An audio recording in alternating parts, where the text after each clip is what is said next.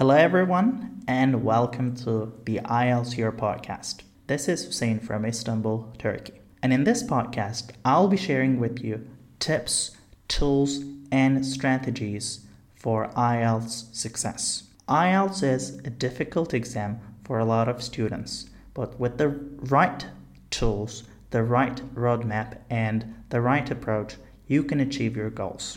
So far, I've helped millions of students across Turkey with my books, websites, and YouTube tutorials, and I thought it was time to go global.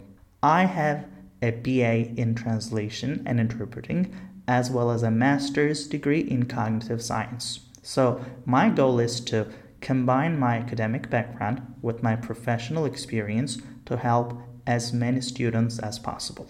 And I've got work experience in the US, in the UK, and some of the top institutions in Turkey. So as I said, this podcast will provide tips, tools, tricks, and strategies to help you achieve your dream score in IELTS test.